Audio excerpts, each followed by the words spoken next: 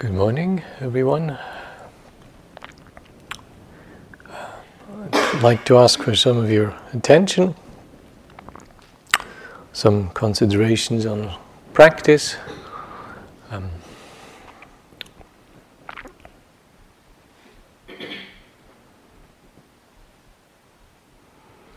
Looking back over the last month, I was almost tempted to make a spoof of Akincano's pet themes for meditation. I could hear sound bites. Buddhism is more than meditation. Meditation is more than mindfulness. Mindfulness is more than attention. There is no present moment. Satipatthanas are more than just meditation techniques. 4 channels: body, feeling tone, affect, cognitive dimension. Sati is relationship, and so forth. You've heard it. Some of you have heard it. Let me start with a little verse. As you are aware, I'm fond of these teachings and delving in there, finding things, trying to translate these things into a meaningful contemporary language, comparing them, juxtaposing them with understandings that come from other fields of learning than just Buddhism. This here is a powerful little verse that occurs 6 times in the middle-length sayings, attributed to various or found in 6 different suttas in the latter part of the middle-length sayings. The verse is called Bhaddekaratta Gāthā, which is sometimes translated as one single excellent night, and used to be translated one fortunate attachment. So both seem slightly enigmatic, but they will not detract from the basic gist. Let not one person revive the past, or on the future build his hopes, for the past has been left behind, and the future has not been reached. Instead, with insight, let him see each presently arisen state. Let him know that, and be sure of it, invincibly, unshakably. Today, the effort must be made. Tomorrow death may come, who knows? No bargain with mortality can keep him and his hordes away. But one who dwells thus ardently, relentlessly by day and night, it is he, the peaceful sage has said, who has had a single excellent night.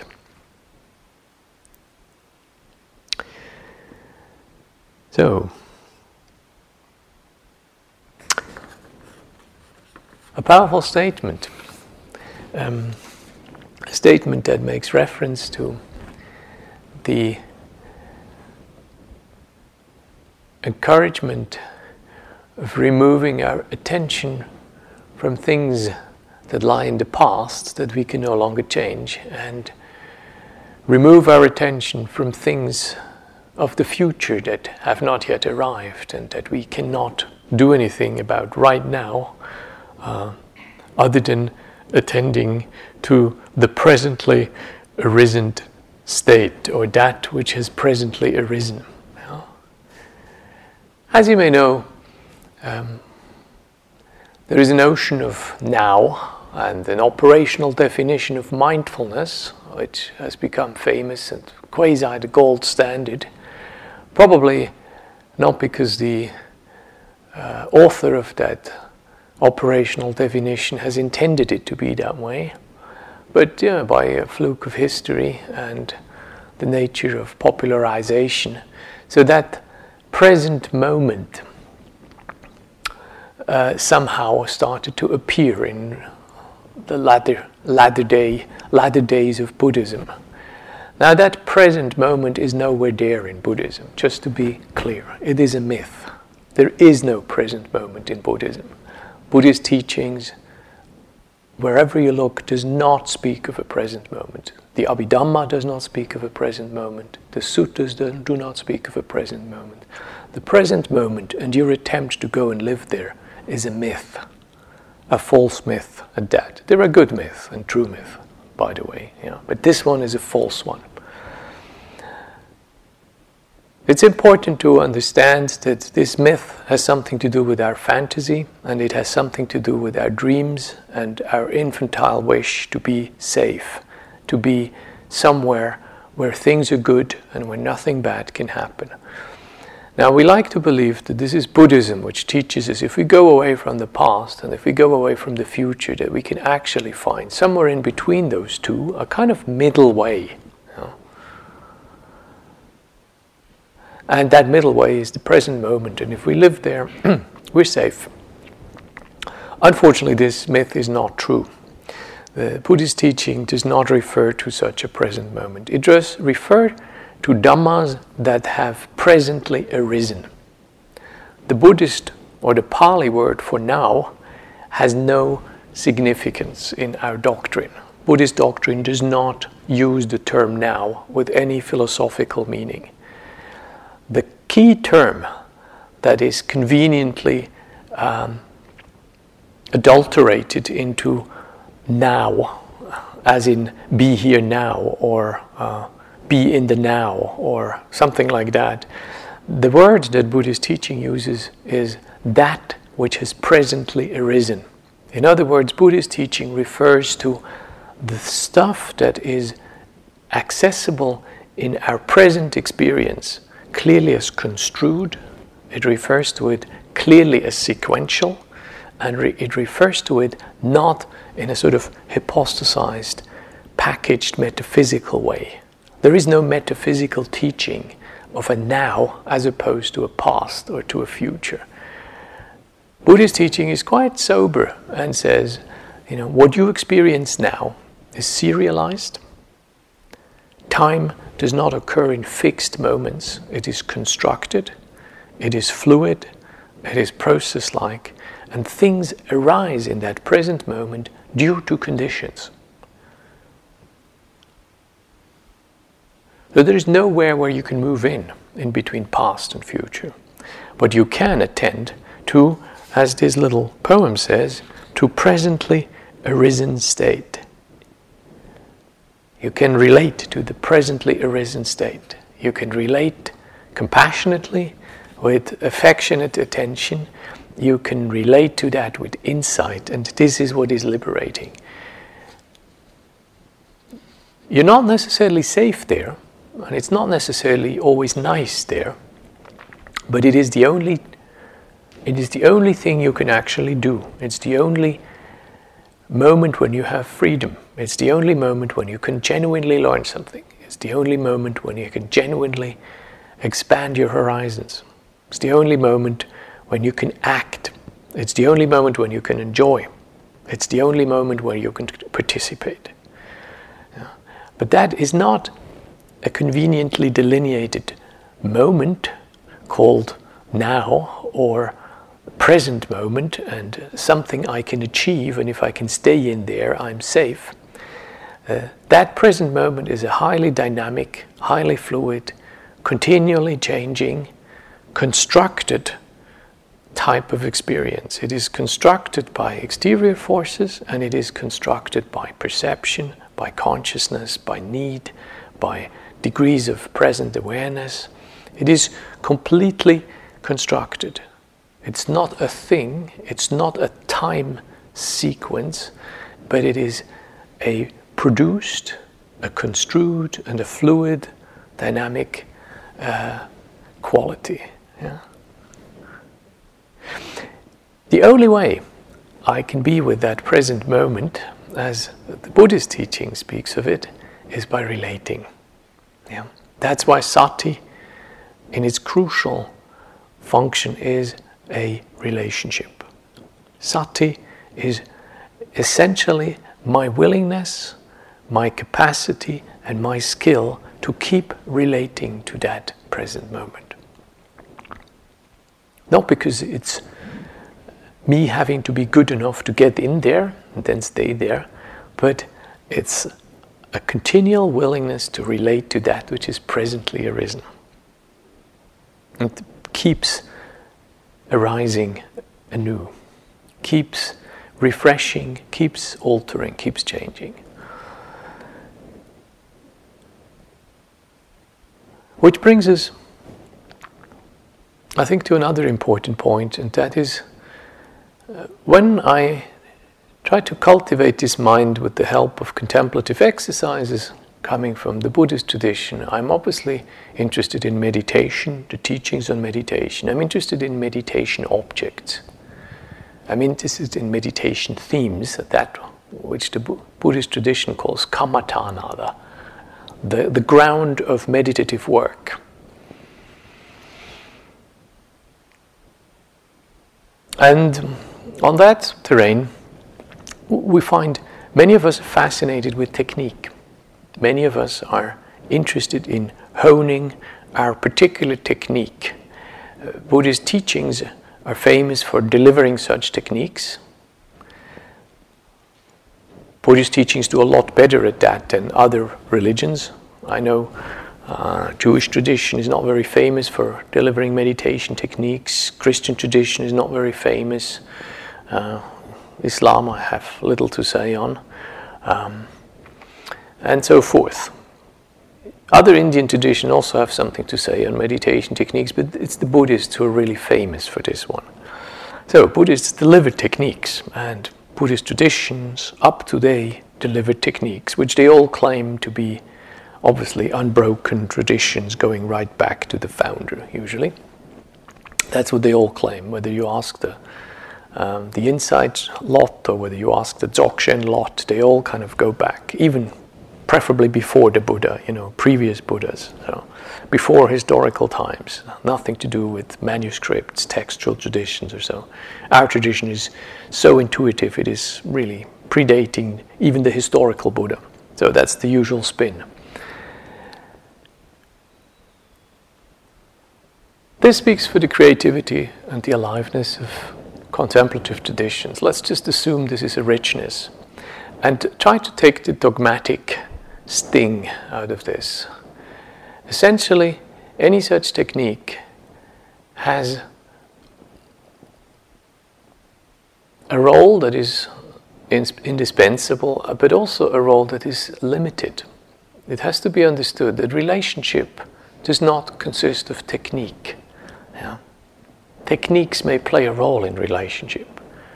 Finding out about how your friend is doing, asking the right questions, learning to create a situation in which he or she finds it easier to trust or to relax or to become more clear. This may be something to do with technique, and in the same way, technique in meditation can help a lot. I think techniques are indispensable, to be honest with you, but it would be very limited to say that technique is actually meditation. So if you're preoccupied with honing your technique or reviewing your technique or applying your technique hard to get somewhere, I suggest that you need to reconsider the notion of technique. Yeah? No technique is going to fix your meditation. No technique is going to make us free. No technique is even going to produce states. There are other skills needed for meditation. Relationship, as meditation, obviously needs other things. It needs attitude. Any relationship consists not just of your skill to cook well or to ask good questions or to be clearly bounded or to have transparent ownership of responsibility or something like that. These are techniques, but no relationship will just consist of those techniques. And meditation does not really consist of such techniques. So another aspect of meditation is certainly attitude. It is the warmth you bring to this, the curiosity to bring to this, the spaciousness you bring to this, the diligence you bring to this, the patience, the perseverance. These would be attitudinal qualities, the gentleness. So once you combine attitude and technique, the mix becomes a lot richer. Now I'd like to suggest there is something else in there. Let's call that skill. So we have a technique which says, I'm counting my breath, or I'm labeling, or I'm practicing metaphrases, or I recall my own mortality. And then we have an attitude, and that attitude colors the way you hold your practice. It colors, for example, your notion that you are somebody going somewhere and certain things need to happen. If in your meditation practice this is the case, you will probably need to step back and question this. If you still think that you need to have certain specific experiences in your meditation, I would question whether you need to add another dimension to your meditative approach. That other dimension has something to do with skill, and that skill is meeting what is not in your blueprint for meditation. It is skill of meeting that which somehow the books don't seem to speak of. In other words, it is meeting your mind, engaging your mind, inquiring into the dimensions of your mind, finding out what your mind needs.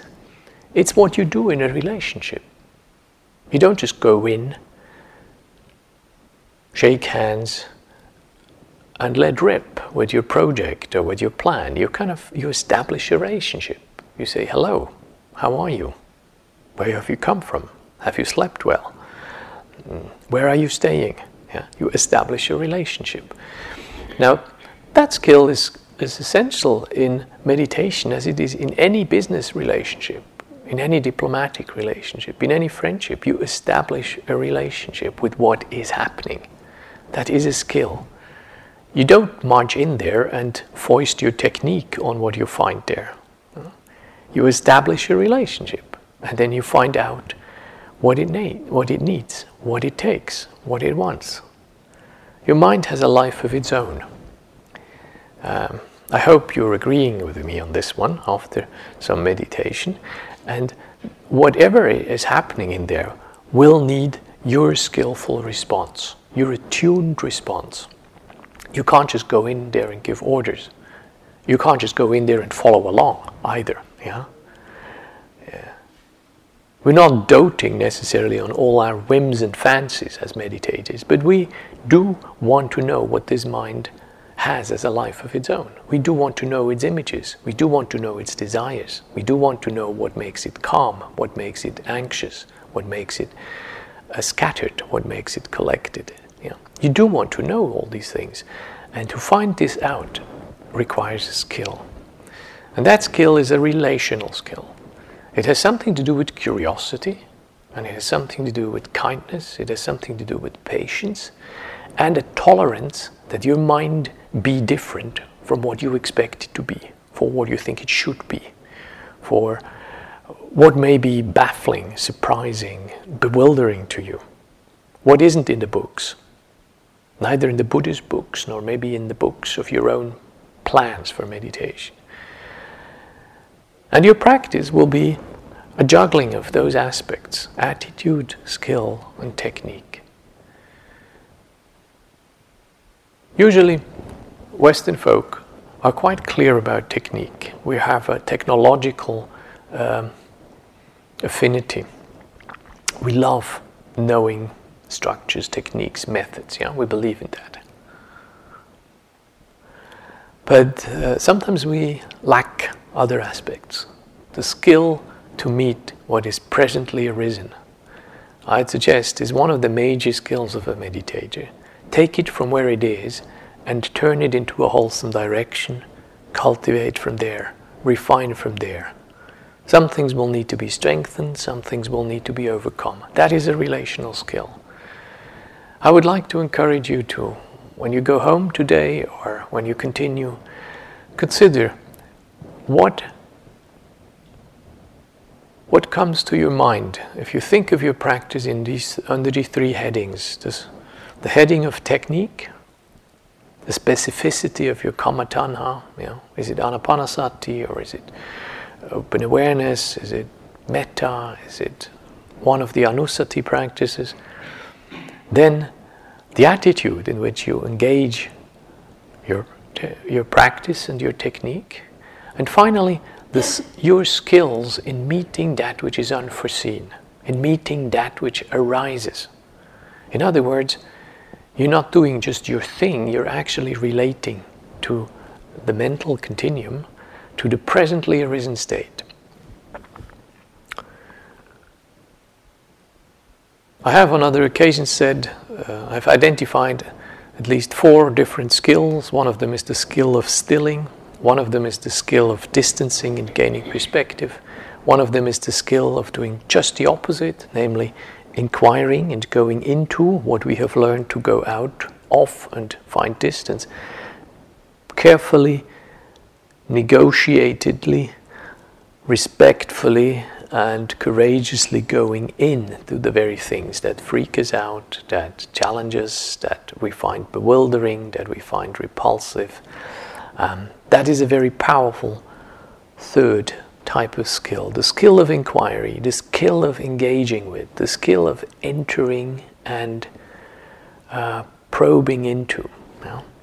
And finally, a 4th skill of understanding in bigger universal terms what we have carefully and in studious way investigated into our personal contemplative practice. We're learning to understand that, learning to understand the bigger picture, learning to depersonalize what we have, the individual steps we have learned about our personal history, the conditioning of this particular mind, learning to see that in universal terms, in terms that speak about freedom, that speak about conditionality, that speak about the arising into cessation of suffering, the arising into cessation of personality. Those 4 skills are quite different skills, and I would suggest that any attempt to reduce meditation to anything smaller than those 4 skills is likely to miss out on most of Buddhist teaching.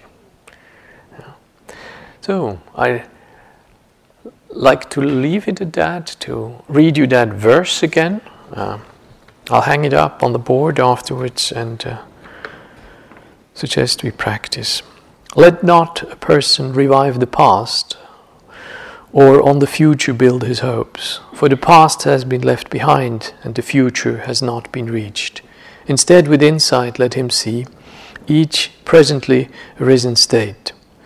Let her know that and be sure of it, invincibly, unshakably. Today the effort must be made. Tomorrow death may come, who knows? No bargain with mortality can keep him and his hordes away. But one who dwells thus ardently, relentlessly by day, by night, it is she, the peaceful sage has said, who has one fortunate attachment. Thank you.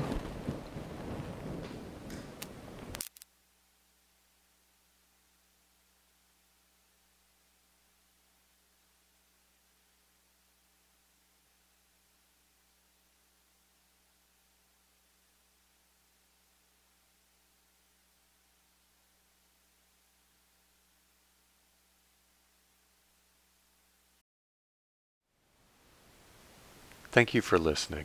To learn how you can support the teachers and Dharma Seed, please visit dharmaseed.org/donate.